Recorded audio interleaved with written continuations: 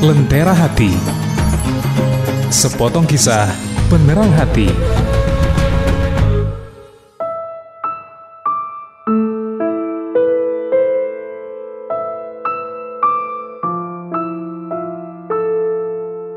Assalamualaikum warahmatullahi wabarakatuh. Bermimpilah, bayangkanlah, dan capailah. Saya pernah mendengar kata-kata bijak. Orang mengatakan begini, biarkan hidupmu mengalir seperti air. Bukankah setiap air akan mengalir sampai ke laut? Begitu katanya. Terus ada orang yang mengatakan begini, kalau kau percaya itu, pergi ke belakang, ambil air 1 gayung, masukkan ke dalam kloset.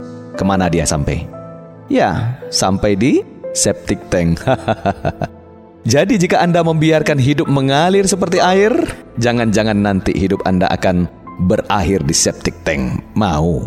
Jika tidak, maka Anda harus memiliki visi, cita-cita dalam hidup. Jangan biarkan hidup Anda mengalir tanpa arah. Kenalan saya bercerita begini. Suatu ketika pada waktu saya di SMA, kelas 2, ada kawan yang berulang tahun. Waktu itu tanggal 10 Oktober tahun 1988. Sudah lama sekali. Waktu itu jajannya Rp100 per hari. Benar, Rp100.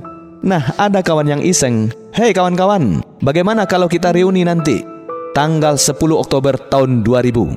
Berarti itu 12 tahun berikutnya. Ada-ada saja, baru kelas 2 SMA sudah berani berbicara mau merancang reuni. Setelah 12 tahun berikutnya. Ini kisah yang lama. Mungkin bagi orang lain yang masih mencoba mencerna hal itu seperti hal yang mustahil. Tetapi saya waktu itu langsung berkata, jangan. Kenapa? Karena waktu itu saya sedang berada di luar negeri. Barangkali ada yang mencibir, ada yang tersenyum, ada yang merasa bahwa itu hanya imajinasi, itu hanya mimpi, itu hanya hayalan atau rada-rada lucu. Barangkali orang cepat melupakannya, tidak lagi membahasnya. Tapi tidak dengan saya, kata kenalan saya ini. Waktu kemudian berlalu, kami tamat setahun kemudian, berpencar. Separuh lulus di perguruan tinggi negeri, yang lain di luar negeri, maksudnya di swasta. Nah, apa yang kemudian terjadi?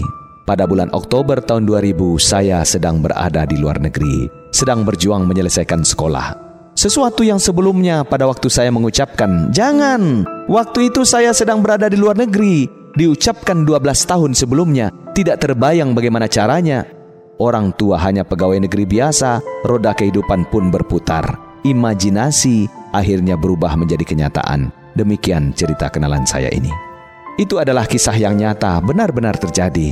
Nah, jika bisa terjadi pada diri orang lain, maka itu mungkin juga terjadi pada diri Anda. Karena itu jangan batasi mimpi Anda tentang masa depan. Dream it, mimpikan, bayangkan, dan capailah. Bermimpilah, lalu jalani dengan takwa. Wa may yattaqillah yaj'al lahu makhraja wa yarzuqhu min haitsu la yahtasib.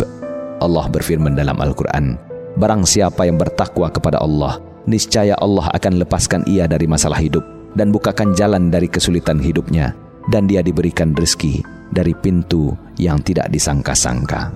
Classy people, sekali lagi, apabila bisa terjadi pada diri orang lain, maka itu insyaallah bisa terjadi pada diri Anda. Saya Henmaidi, mari berjuang menjadi insan sejati. Assalamualaikum warahmatullahi wabarakatuh.